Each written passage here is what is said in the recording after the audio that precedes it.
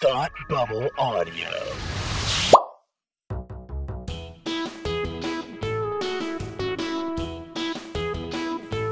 I'm reading an article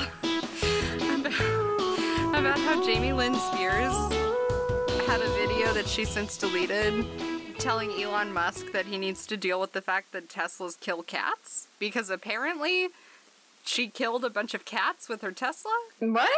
But then people were like, why are you killing all of your cats with your Tesla? So then she deleted the video and was like, to be clear, I haven't killed any of my cats with my Tesla.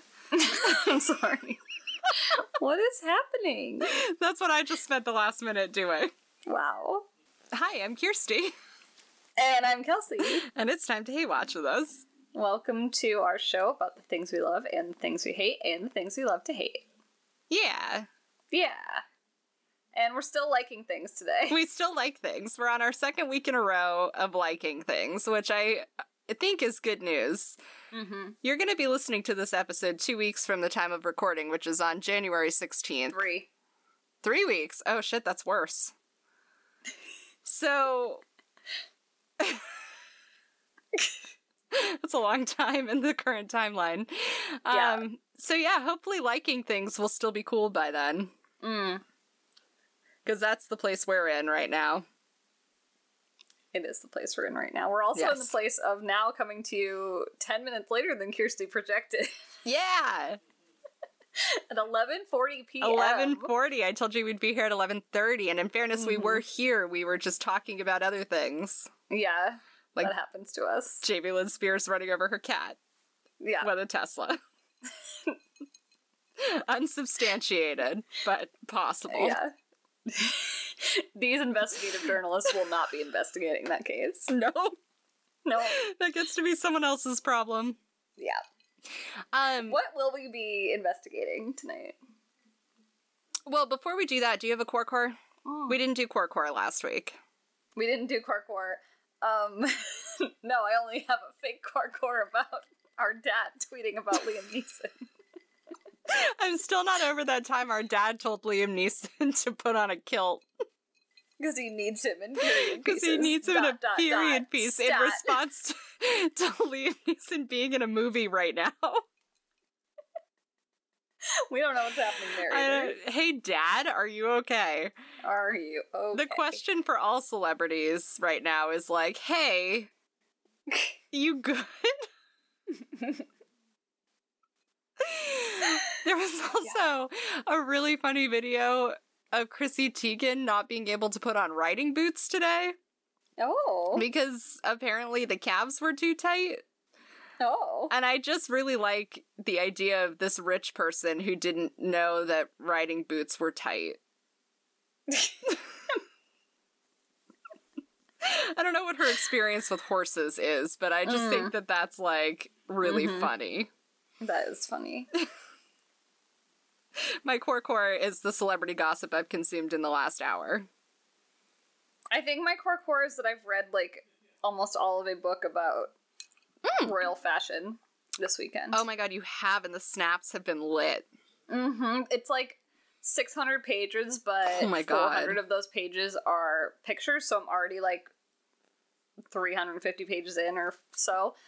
It's really good. Did you learn anything, or is it just about how famous people use clothing to communicate with the public? It is that. I did make that genius connection between Queen Liz and our Queen Liz. In terms of choosing a uniform. Yes. Which I think is important. We learned that Queen Liz got really excited at a hockey game one time, which was a delightful photo for us. Sure. No, it's mostly just clothes. Just admiring some clothes. I was thinking about it, and I think there's something to, like, it's the same thing over and over again. Yes. But it's, like, just like rewatching something over and over again. Like, you're just consuming the same narrative. You know where it's gonna go. Yep. It's kind of fun to read it from a different angle, but really, like, it's comforting. Fill in a void. Yeah. So, speaking of which, my actual core, which I forgot that I had, and I've mentioned to you in passing, is that I'm endeavoring to reread Outlander. Yeah, you are taking a journey that I don't advise. Trying to join an Outlander book club, and I missed the first week of it. They're trying to do 5 chapters a week, and so last week they were supposed to do 1 through 5. For this week, it's supposed to be 6 through 10, which means if I want to get back on track, I have to read 10 chapters this week. You want to know? Can't you just drop in? Yeah, which is ultimately what I'm going to do, because you want to know how far I am? 0 pages. I'm more than that. I don't know how many pages I'm in, because I'm reading on the phone. Yeah. But I am not at chapter 2 yet. So that's an issue. That is an issue. Why is chapter 1 so long? Because the books aren't that good. Dang, y'all, she said it. I said it. She said it at last. The first one was the most compelling. Yes. Because it was probably the most heavily edited, and it was still too long. Yes. And they just got so out of control. Yes. And unfortunately, that's the reason I'm rereading it, because I, don't remember. So I read it because I have a library app, and the individual books are always checked out. So the only way I could get it ever was to check out the sets of 4. Mm-hmm. But then people were on the waiting list, so I had, deadlines, basically. Yeah. So the last 4, I read, I speed read. So they all bleed together, and I don't know which book is which, and there's whole plot points I completely forgot. So I'm trying again to see if I can actually, retain the book. Seems like if you're going to read a thing, you might as well retain it. I suppose. So that's why I'm doing that to myself. And yeah. I'm still in chapter 1. Right now they're at Loch Ness having a honeymoon. And it's real Outlandery. Yeah. Yeah. Well, also, I've been slowly rewatching season 1, and I watched a little bit more yesterday, and it was great. Mm-hmm. I love season 1 of Outlander. You did send me some spicy snaps this week. Yes. We were all ready this week. They're mandatory. Yeah, if you're ever going to watch the Je suis prêt episode, you have to send the moment where he looks down and then up and then at the camera. Yeah. And if you don't send that by Snapchat to somebody, then I think you get a curse or arrested. Yeah. Depends on the day. Depends on the day and the jurisdiction. Mm-hmm. Yeah. Anyway, what did we come here to talk about? We're talking about Ted Lasso! I think last week I said that last week's episode was something Kelsey's been waiting to do to me, but really this week is what Kelsey has been waiting to do to me. And I've been waiting since you watched it to unpack what happened to you. I think Kelsey's really concerned. I think this is going to be a concerning episode for Kelsey. I don't know where we're going to go with this one. I am concerned. I think there's a chance for a breakthrough. I think there's a chance for some plot twists. I think this conversation could potentially go places. I think so too. Yeah.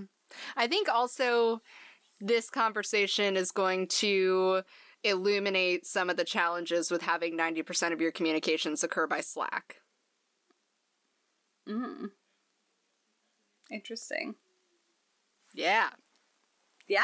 Yeah. All right. Where are we starting? Oh God, I don't know. I've been rewatching, and I'm 6 or 7 or 8 episodes in, so I'm almost done. But I watched it in rapid fire, which is not how I watched it the first time, because we tried to make it last as long as we could, which was a whole 10 days. We only let ourselves watch 1 or 2 a day, and that's a lot of restraint for us. That is a lot of restraint. And I think it slaps more the second time. I can see that. I've been having a lot of reactions and emotions. I disclosed to Kelsey early in my time watching it, that I wasn't 100% sure it was for me. Yeah. And I guess what I'll say up front about it is that I liked it. I take no issue with it. I think they did everything right. It's a well-written show. It's a well-directed show. It's an interesting show. It's a funny show. It's got all these good things. Mm-hmm. But it didn't we didn't have a soulmate connection. But I think a few things about that. I think you noted this, and I know this is true because I've seen it as well. There are members of the critic community who have said that it didn't resonate the first time around. Mm-hmm.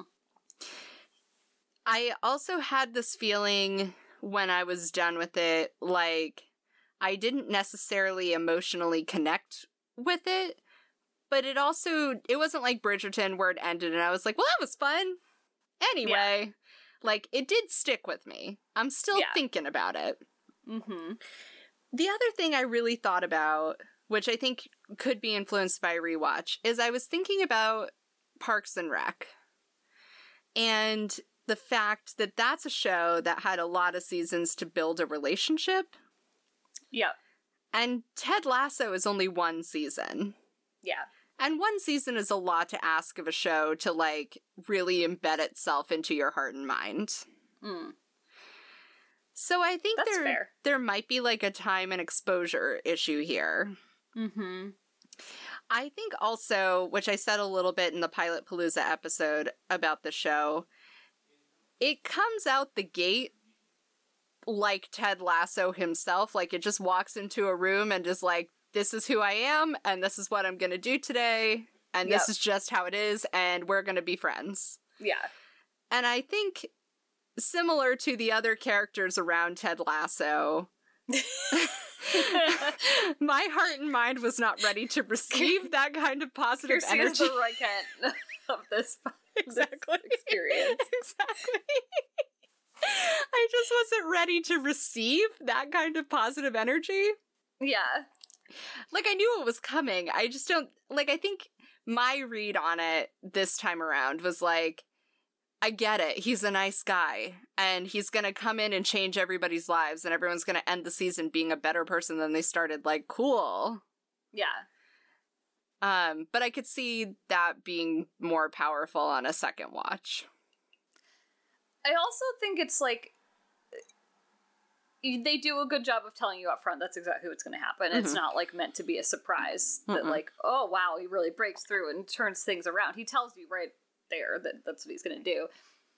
But they have a lot of really strong, like, little moments in every episode that I think catch you more than the, like, arc that you know is happening and you can see unfolding. Like, it's the little details. Like, you have to watch it for the art. Yeah, and for the friendship. That's where I was, like, having a hard time because Kirsty loves a friendship narrative. I love a friendship. Friendship is my romance. Yeah, and this show is all about friendship. There's, like, very little romance. I think maybe it was too... I'm gonna say plain, but I don't mean plain as in vanilla. I mean plain as in, like, without agenda, like, too... Broad? No, like, too matter-of-fact or something. It was too much, like, it told me from the beginning, like, we are all going to be friends. Mm-hmm. And so it didn't, at least this season, it didn't come at me the same way that, like, a Parks and Rec does, where, like, the agenda of that show wasn't, we're all gonna feel really good about ourselves and be friends. That was where it got to, but it didn't, like, you don't watch season 1 of Parks and Rec and think, like, oh, okay, they're all gonna be best friends. No, but I will say, to counter that, everyone knows the first season of Parks and Rec is not the best season. Yeah. And people often say that it's one of those shows that takes, like, a season to find its footing, much like Schitt's Creek needed a season to find its footing, and I feel like this show just comes out of the gate knowing what it is. Yeah, it doesn't need to find its footing. No. I mean, I think it simulates real life in the sense that people don't... It's exactly the way people reacted to Ted Lasso himself. Like, people don't react to plain-spoken, matter-of-fact people who have no agenda, who just present themselves as they are, positively. Like, people don't know how to relate to people who are that unguarded. Mm-hmm. And I guess maybe I just don't know how to respond to a show that's that unguarded. Like, life imitates art, you know? I think that's fair. I think it does, like, embody Ted Lasso in the way it presents itself, which is The show a good itself thing. is Ted Lasso. Yeah, Yes. that's fair. But so what was it at the end that, like, got you? Because you got eventually. I did get got. So I think the other thing that, like, is a cliche but is, like, fair to state is that I did watch this post-coup. Yeah. Like, in the days post-coup. Yeah, So I think, yeah. like, we're in the middle of COVID. We're in the middle of, like, the overthrow of our democracy. Like, it's a weird headspace to try to engage with any kind of human emotion. So I think it's just, like, fair to put that out there. But my journey with it was, like, I was watching it, fine. It was entertaining. Like, I never had a problem with it. Yeah. I've enjoyed all of the time I spent with it. But then, I can't remember which episode it was exactly, but you'll appreciate this knowing me. There was a moment that made me laugh out loud, and I was like, oh, you're funny. Ooh. And then that happened, like, progressively more as the season went on. Mm-hmm.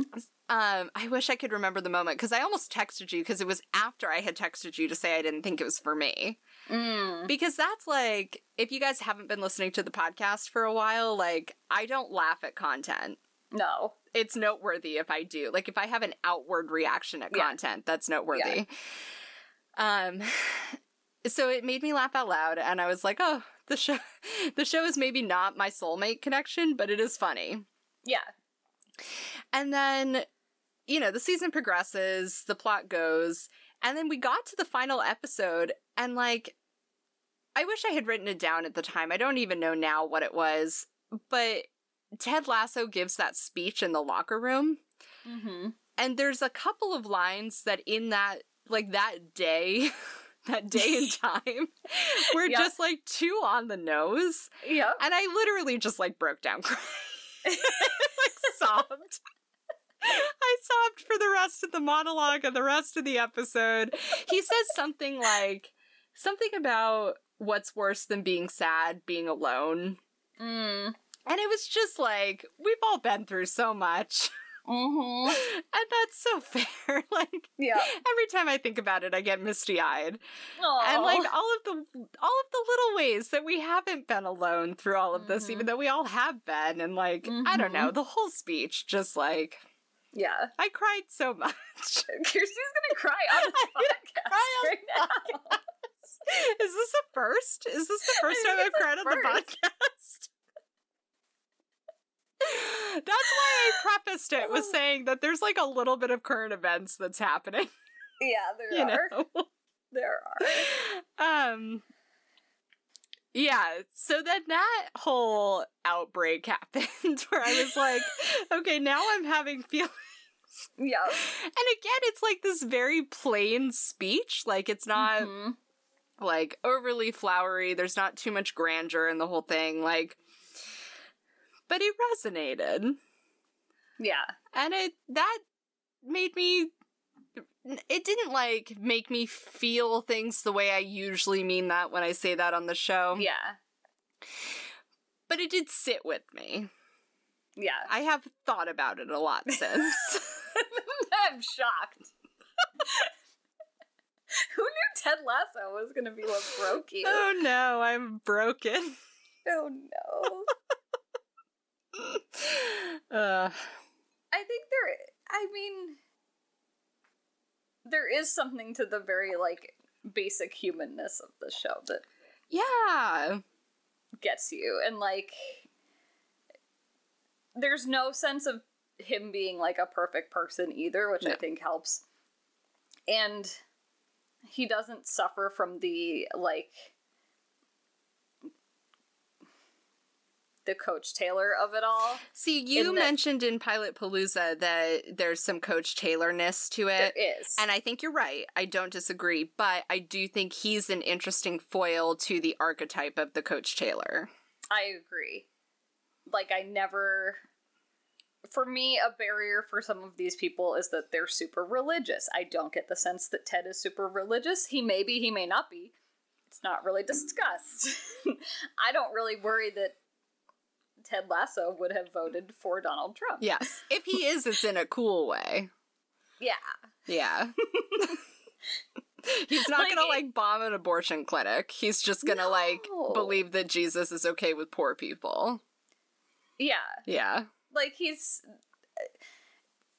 a little bit more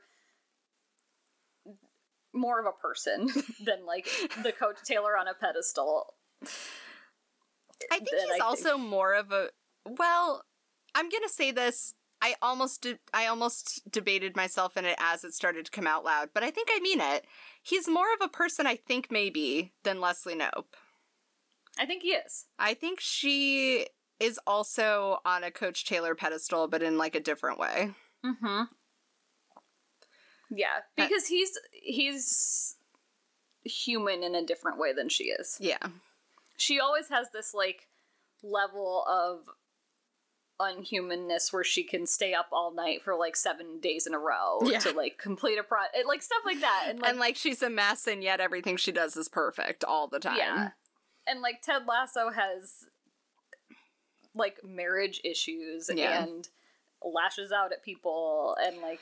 Well, and I think it's like he's a mess who does things wrong but gets to a good outcome, which is more like the rest of us. Like, plenty of us handle a situation in a way that might not be the best handling of the situation, but the outcome is ultimately what we intended. Yeah. Which is all you can ask for, and I feel like that's the Ted Lasso approach. Yes. Yes. He's great. I love how he brings his boss biscuits every day, and then that's, like, one of my favorite things, because he, like, you find out that he's been baking them in his little apartment. You had to know that from the start, right? You find out, like, in, like, the first episode. I think he doesn't say it until halfway through the season, but, like... Yeah, because he reveals it because she basically screws him. Yeah. Because she's trying to destroy the team, and he's trying to win her over, and neither one is, like, the wiser about it, really. I mean, she knows, but she doesn't know that he's going to win. Right. And yeah, I don't think she knows that he really wants to win her over. I think she just thinks he's, like, obnoxiously earnest. Yes, she does. But she basically screws him over and sends Jamie Tart to Manchester or whatever. And he's, like, very upset about it. And he's like, I'm just so mad. And she's like, well, why don't you just leave before you say anything you regret? And he goes, I hope these biscuits are bad, but damn it, I finally cracked the recipe. It was amazing. It's so funny because there's also this whole subplot where she's had her little, like, henchman, like, going to every bakery. Yes. And trying to find the one. And it's so funny. Her, like, obviously her narrative of, like, getting over this whole icy, like, shell that she has. Well, I think one of the things that is, like, interesting to sit with that, like, I don't know, maybe it occurred to some people the first time around, but, like, I think so many of the characters distrust Ted because, like he is trying to win everybody over. He is trying to like, be open to everybody. And I just think, like, most people in real life don't understand a person who is trying to make themselves available to all the people around them. You know, like, most individuals don't respond to that kind of, like, plainness and vulnerability and, like, I keep coming up with forwardness, but that's not the word either. But I guess forwardness with, like, distrust, because everyone assumes that if you're like that, you have to have an agenda. Yeah. And they exacerbate it by setting it where they're setting it, where it's, like, stiff upper lip. Yes. Culture. Yes, that is fair. I keep thinking that this show was, like, made for Meghan Markle and Prince Harry to sit and watch in California and just live their lives and love it. And I hope they have, because I hope they have. It's a world of niceness that can, you know. I do think that there is, like, a special kind of art that they chose to do by putting an American over there. Mm-hmm. There's, like, so many bits with Coach Beard and Ted about, like, the words that they use and like making puns about them, and then they have all these like rehearsed like things that they say during practice, and it's so funny. They're very cute. Oh, they're so good. And like, no, go ahead. I was just gonna say my favorite like American Abroad bit that they do is the most basic one, where Ted almost runs out in traffic because he looks the wrong direction because people drive on the I've other done side that. of the road. Everyone's done that. And Coach Beard does the human seatbelt, and it's like of all of the American Abroad jokes they do, that one is the most basic, and it's still my favorite. Yes. But they do, like, I mean, the show is defined by, like, random acts of friendship. Yes. And I think that's what makes it so endearing to me. But, like, there's one, I was, like, crying last night watching where Ted's wife and son come to visit. And oh my god, that episode was painful. Yes. They basically decide they're going to get a divorce. And she leaves, and it's, like, raining, and it's dark, and it's England, and whatever. And he's sad, and he goes and sits on a park bench, and because of, again, like, where they are, it's normal to take your beers outside there.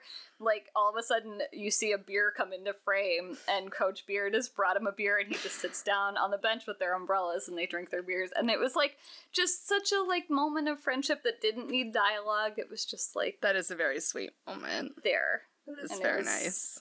It's very nice. And there's so many of those. And, like...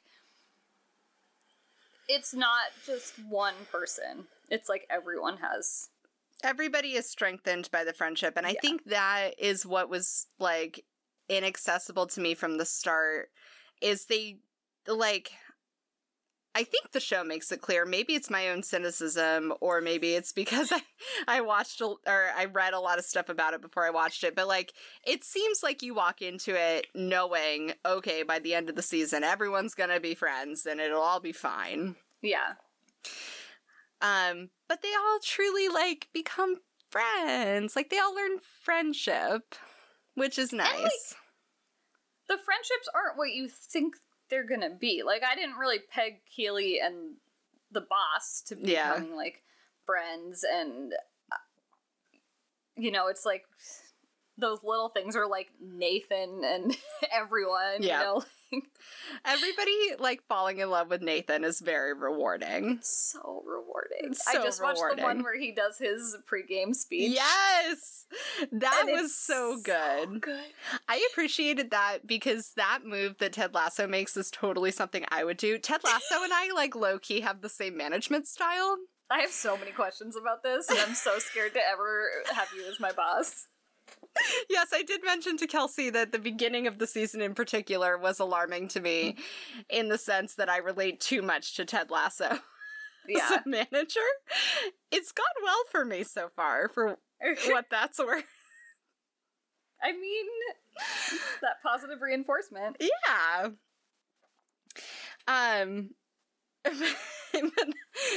From Ted's perspective, that's a move I totally would have pulled, and, like, watching Nathan actually do it was, like, so good. So good. Yeah. What else about this show? I love Keeley in general. I feel like we need to just... I warmed up to her. They just made her so much more of a person than she needed to be. Yes, that's, I think, why I warmed up to her. Which was just a delight. I think she's great because she is more worldly than any other character.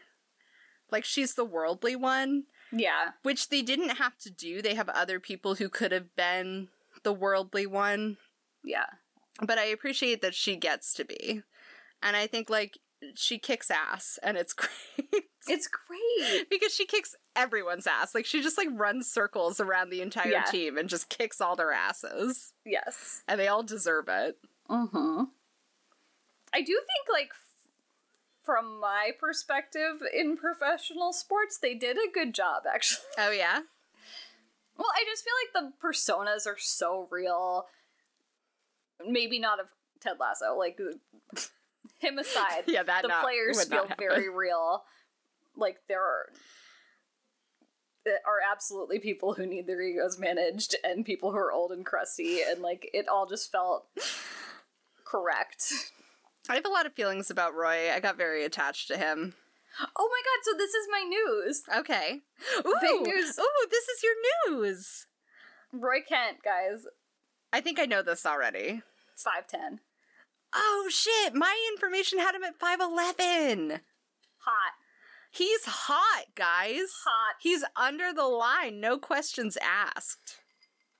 Mm-hmm. Oh, it's great. Yeah. Yeah.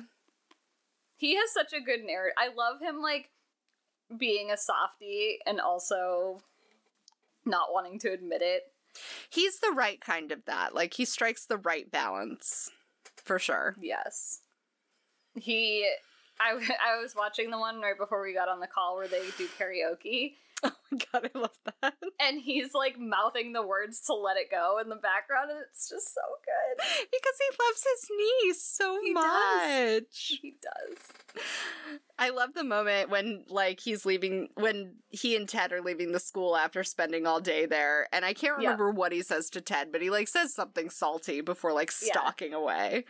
And it's amazing because it's like, oh, fuck you. Yeah.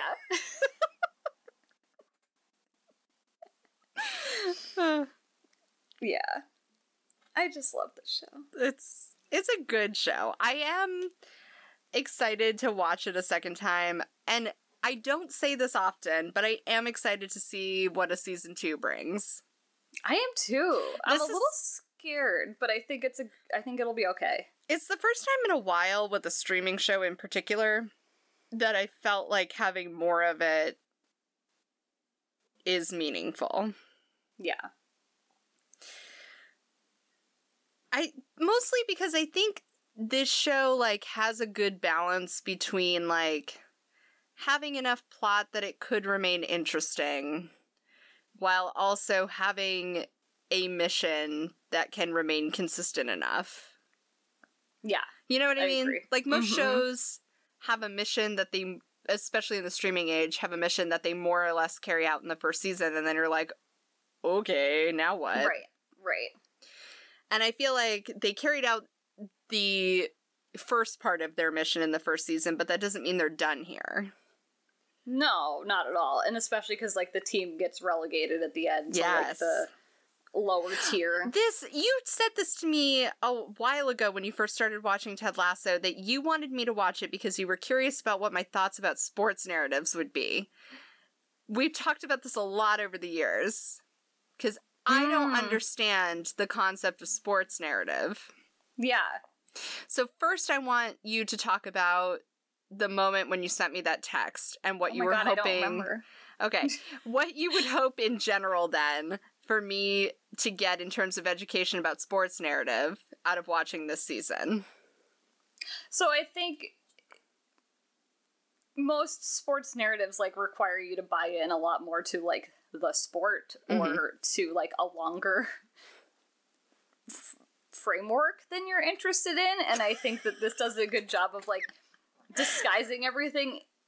It's not about sports, but, like, using sports narrative as a vehicle to tell stories about character development and friendship. And because the sports narrative in question here is the Manchester player, Roy being old, and the team being relegated, right? Like, that's what you're thinking about specifically? And, like, the team coming together as a team and not being...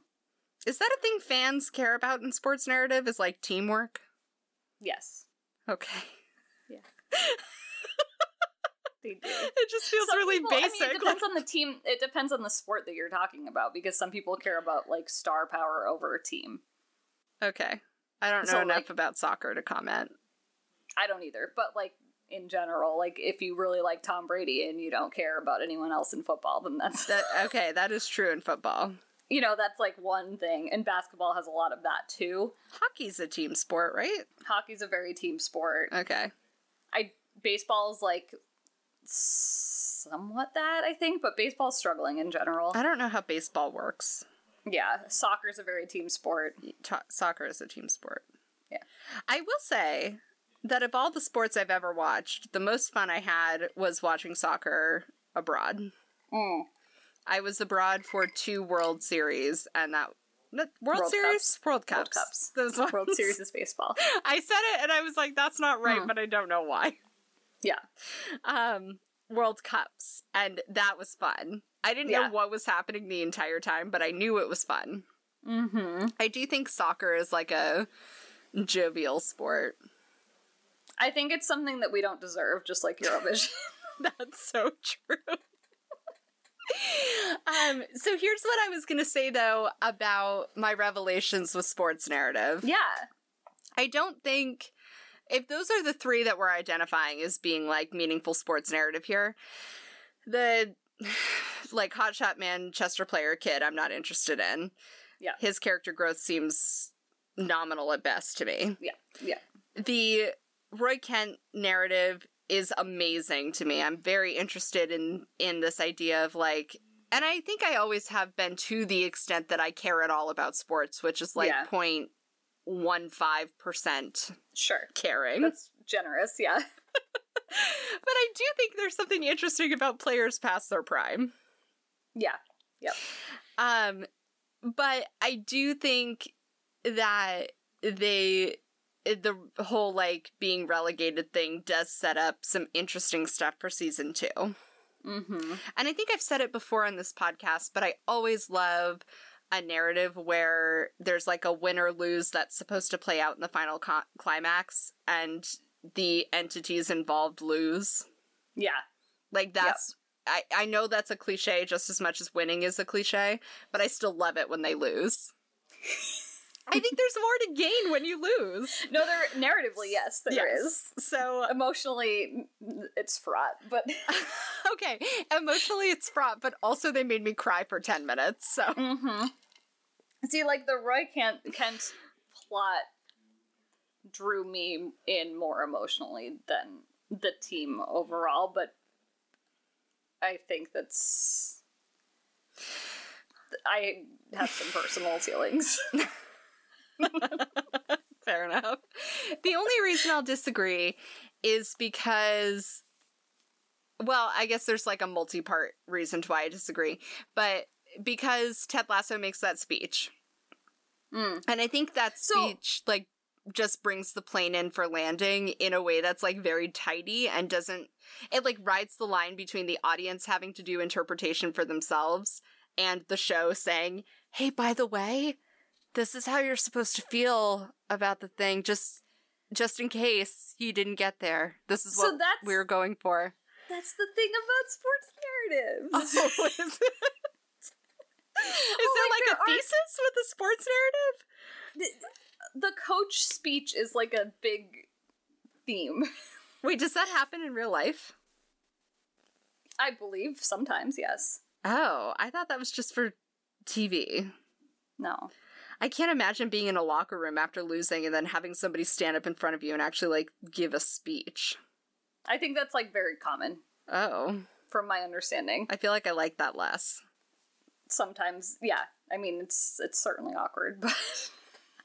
I mean, I have had to give, Jesus Christ, many a pep talk in my time. Yeah. So I guess I could see it. I just like the idea of it less, for some reason. I think it works well as a vehicle for plot, as you're saying, though, and, like... Yes. Fair. For storytelling. And, like, I love, there was a moment in, like, mid-season where they're down or something, and Ted Lasso, like, has this sign up in the locker room, yes. and he's like, I want everyone to look at me when I say this, and he just turns around and, like, jumps and hits the sign. It says believe, and he just, like, jumps up and smacks. But, like, it's such a good emotional payoff, and it's nothing, but it works. The only other reason I'll disagree is that that's what builds up the redemption arc for the other characters. Like, the fact that they got relegated and are going to have to come back from that builds up the redemption arc for Rebecca in particular. But no, yeah, everybody else gets eaten up in that orbit. Yes. Yeah. No, I think more just, like, in the moment of having emotions. Sure. Everybody singing, like, for Roy was very sweet. I know. It's a good show. It is a good show. I enjoy it. I think, like, if you're gonna choose a sports show that isn't really a sports show, this is the only choice. If you want a sports show that's not a sports show, this is a good show. If you are missing having a friendship show, this is a good show. But here's the problem, and this is coming from a friendship skeptic. Everyone's going to tell you it's a good friendship show. So you're going to walk into it wanting to feel those friendship feelings. And I think it's a show that deserves time. I think that's where I'm coming down on it. Because even as I've thought about it and as we're talking about it, like, I do have an attachment to it. Yeah. It's just not like... I expected that I was going to have an instant attachment to it the way I did with Outlander, except about friendship instead of boning. I didn't think it was going to be that strong. I thought it was going to be this, like, because everyone just talks about how it's this, like, beautiful show about friendship and everyone just loves each other and it's, like, this wonderful thing that just makes you feel so great all the time. So I expected to, like, watch it and be like, this is everything I've ever needed in a show and I'm head over heels in love and now I am spiritually fulfilled as a human being. And it turns out one season of a show doesn't necessarily do that for you.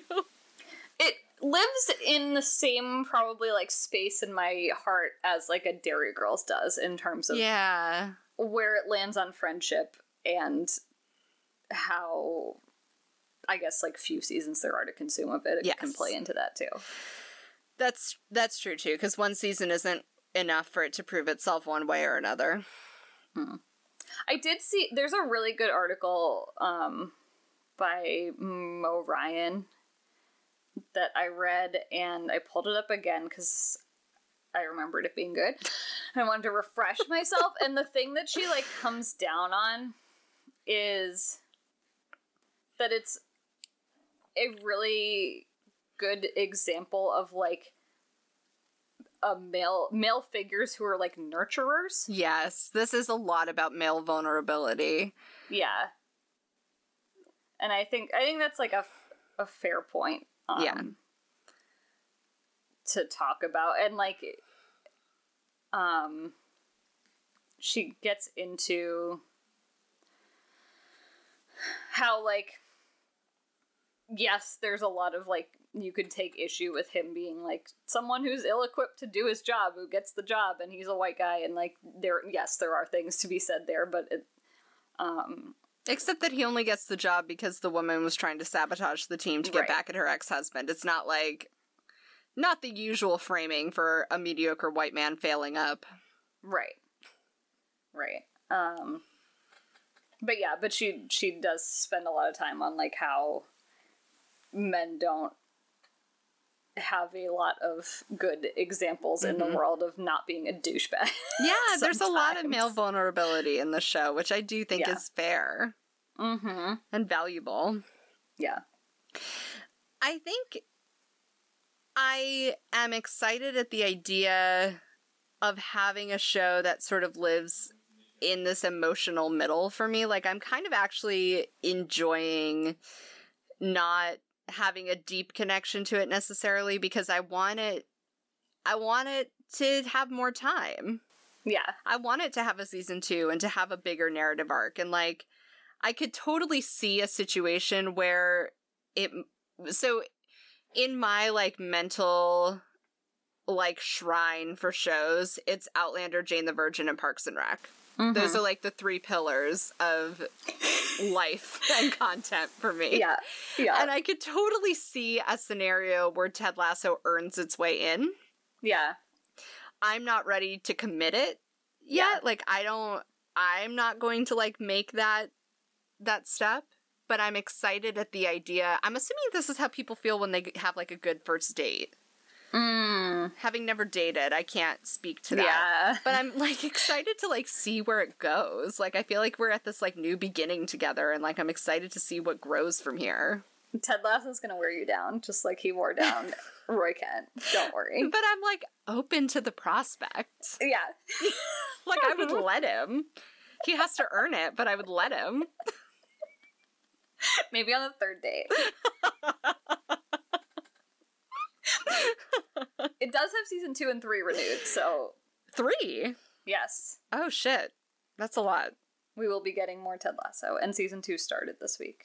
Yes, I saw that. Production or pre-production or something, who knows. I think I had a lackluster response to you in the Slack about it, but I'm excited at the idea. I will happily watch a season 2.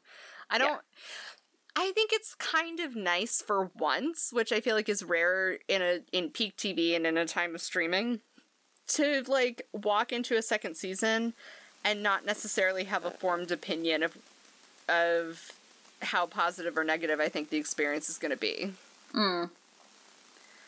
Like, so often I feel like just by what the content is, we're like, okay, this is how I'm going to feel watching it for the next 10 hours or whatever. Yeah. And I kind of like the idea of, like, just letting Ted Lasso decide how I'm gonna... But knowing you'll be in a safe space. I'll be in a safe space, and if I don't feel the feelings, then fine. Yeah. But maybe I'm gonna feel some feelings. It remains to be seen. It could go either way. I'm curious if you do a second watch, how you'll feel. What's it like? I've been, like, on the verge of tears in every episode, and I was not like that on the first time around.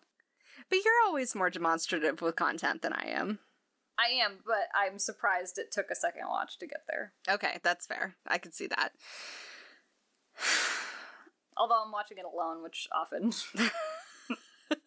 That's the real safe space. I have less self-control over myself, yeah. What's it like to be in a scenario where I'm the skeptical one about the content? I feel like we're in a bit of a role reversal, specifically because this is friendship content. Yes. Well, that's why I was so alarmed. Because I was like, this checks a lot of boxes, because Kirsty loves a workplace.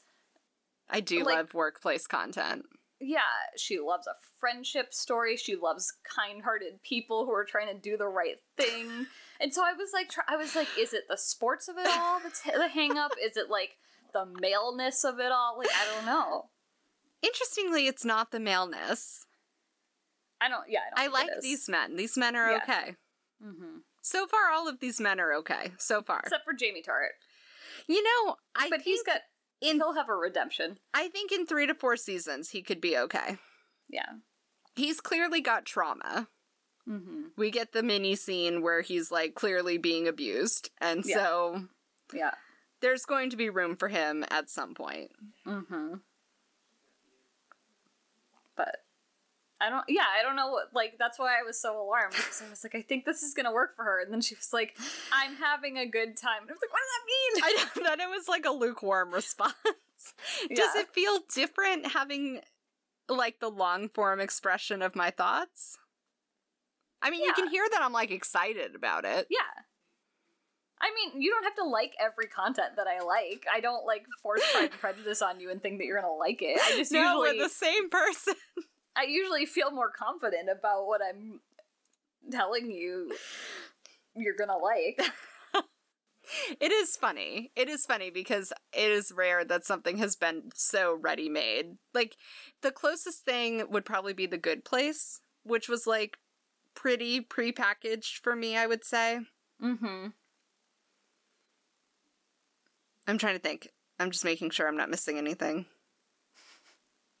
I think that's probably the next one that was, like, as, like, out of the box intended for me.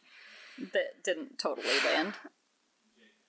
You know, it kind of did at first, but I've never finished it. So, clearly at some point it didn't deliver all the way. Mm-hmm. Mm-hmm. But I did the same thing with Parks and Rec. I sort of got infatuated, and then I didn't love the last season and a half. Yeah. So maybe that's a sign that this will do the reverse and I won't be infatuated at the beginning and we'll have a healthy, securely attached ending. Yeah. I mean, I will double down on, like, it's so nice to have a show that knows what it's doing and is doing a good job out the gate. I think that's, like, not a common thing anymore. It's true. I love a show that just knows who it is when they wake up in the morning. Yes. So yeah, I think my take as, like, the lukewarm person in the room is, like, It's extremely good, and you will be very happy if you watch it, and I have zero complaints. Like, there's nothing negative I can say about it. I have no notes. No notes. No notes. I think maybe, like, the hype is what ruined it for me. So if you've spent a lot of time on Twitter and have heard that a always lot ruins things for you. Yeah. If a lot of people have told you that it's all about friendship and the feel-goods and that you're going to feel things, you might not feel the thing that the internet told you you'd feel. Mm. But that doesn't mean it's going to be less of an experience. Yeah. Well, please chime in and tell us who is more correct. It's also, we go through this all the time between you and me and different content on the show, but this is one of the funnier, like, role reversals we've had as a person. I know. Like, typically you're, like, the closed-off one and I'm, like, the vulnerable one, and, like, this was just not a time when I was, like, ready to receive it. But, yeah, but then it got you. So I feel like there was some redemption there. The fact that I cried at some point is the fact that you cried on the podcast is like a real fucking wild turn of events. Yeah. But you can appreciate why. I can appreciate why. It was on the nose. Anyway. Oh, we should mention that our fave housekeeper of Outlander has a really good role on this show. Yes! I was so happy to see her. So happy. And then I went back and I was watching I almost said Outlander this week, and I'm in season 1, so she's back, and I was like, man, I need more content with this lady. I don't even care what. I just like her. I just want her on screen. She was in something else I watched recently, too. I don't know what. Was she? I just like it when she's there. This is Mrs. Fitz, for those of you who aren't on Kelsey and I's brainwave. Yeah. Mrs. Fitz is in Ted Lasso. As the bartender at the local pub, which is also just a great character. Yes. All of the humans at the pub come back around every episode. I love the pub regulars. I do too. Okay. Well, we're gonna wrap this up because it is 12:30 p.m. a.m. whatever. That's later than I thought it was. It's late. It's like when Kirsty and I have sleepovers like we used to do. Yeah, in the old times. Remember before COVID when you would come to my house and we'd stay up until 1 and then we'd be too old for the shit? Yeah, I do recall. Now it's like that, but with lagging internet. Oh, it's so sad. Yeah, if you have thoughts about Ted Lasso, or you would like to tell us the heights of anyone in Ted Lasso, you can tweet to us at HateWatchWithUs, or you can send us an email to hatewatchwithus@gmail.com, or you can click the contact button at hatewatchwithus.com, or you can leave us a 5-star review. And Ted Lasso would only leave a 5-star review, so you can't leave anything below that. That's so true. I did think about looking up some heights of various men on Ted Lasso, like Ted in particular, but I was worried. He is 6 foot. Really? Shocking. I know. I was worried that it would be construed as thinking any of them were hot, but I do think height energy plays into aura. So 6 foot is interesting. I think the only person that's hot on this show is Roy Kent, though. I agree with that. Like, full stop. I 100% agree with that. I just think it's still interesting to know people's heights. Yeah, I don't know how to do tarot card about readings. heights and auras in the same sentence. They're the same thing. That's Oh my god. That's the only reason. It's just incredible. Like, how do you get into this horoscope game and, like, really fucking monetize this shit? I know, that's what we need to figure out. Mm-hmm. If we can figure it out, then, like, our shit will be made. It's true. Neither of us know how to read tarot cards, so we have to make our own way in this world. Yeah. Speaking of people who don't read tarot cards on podcasts, we're members of the Thought Bubble Audio Network, and maybe they know how to do tarot cards, but they don't do it in any of their shows, if that's of any comfort to you. So you can find them over at thoughtbubbleaudio.com. Thoughtbubbleaudio@gmail.com if you want to send them emails about the heights of various famous men. They don't care about that as much as we do, but I think it would be funny. I think so too. And you can also tweet at them at ThoughtBubbleFM. You can also search them on Patreon. If you listen to this show and you're like, man, I hope they have servers forever, then you should find Thought Bubble Audio on Patreon. I think we're gonna start spamming them like the height of George Lucas. I think that'd be really I think fun. if we could just like find the height of every man who's ever been involved in like Star Wars, Yeah, that's a good place to start. then let's just start sending that to the whole Thought Bubble Audio crew. But really, I think George Lucas has big fucking short man energy, so I need to know. Yeah. Are you already Googling it? Yeah. Yeah. I feel like he would be like... Oh, God. Kelsey fell over. I'm looking at, like, her shoulder right now. She, like, fell down. Kirsty, he's 5'6". Yes! He's the short man! He's shorter than I am. Me too! That never happens! Yes! That's delivered in a big way. Yes. Okay. New mission. For all of you out there who want to learn more about the Thought Bubble Audio Network, please start sending 5-star reviews to every Thought Bubble Audio show and just leave comments that say, like, George Lucas is 5'6". Oh, that's the funniest thing I've ever heard in my life. Oh, boy. Oh my Okay. god. How tall are the robots? Is he shorter than some of the robots? I don't... Who How tall is, knows? like, R2-D2? No, he's not that short. Well, It's are you R2D2. sure? I am gonna put this screenshot Okay, into so the Thought Bubble Audio Slack immediately. He's 3'6", R2-D2. So Yeah. he's like half of George Lucas's height. He's slightly more than half of George Lucas's height. This explains everything. Everything you needed to know. Oh my god, he's Oh a my short god. man. He's a short man. Anybody out there who's listening to this who's of this height range, please know this is not any kind of indictment. No, This it's is not. a commentary on a very specific human being, and that human being is George You can break Lucas. through the stereotype of your height easily. Height aura is about Yeah. who you are as a person, Yeah. not about your actual physical height. Yeah. George on that note, motherfucking Lucas. what a time. He's got short man energy. Wow. Wow. Anyway, thank you guys for listening. Please do with this what you will, because this is important information for the world. Yeah.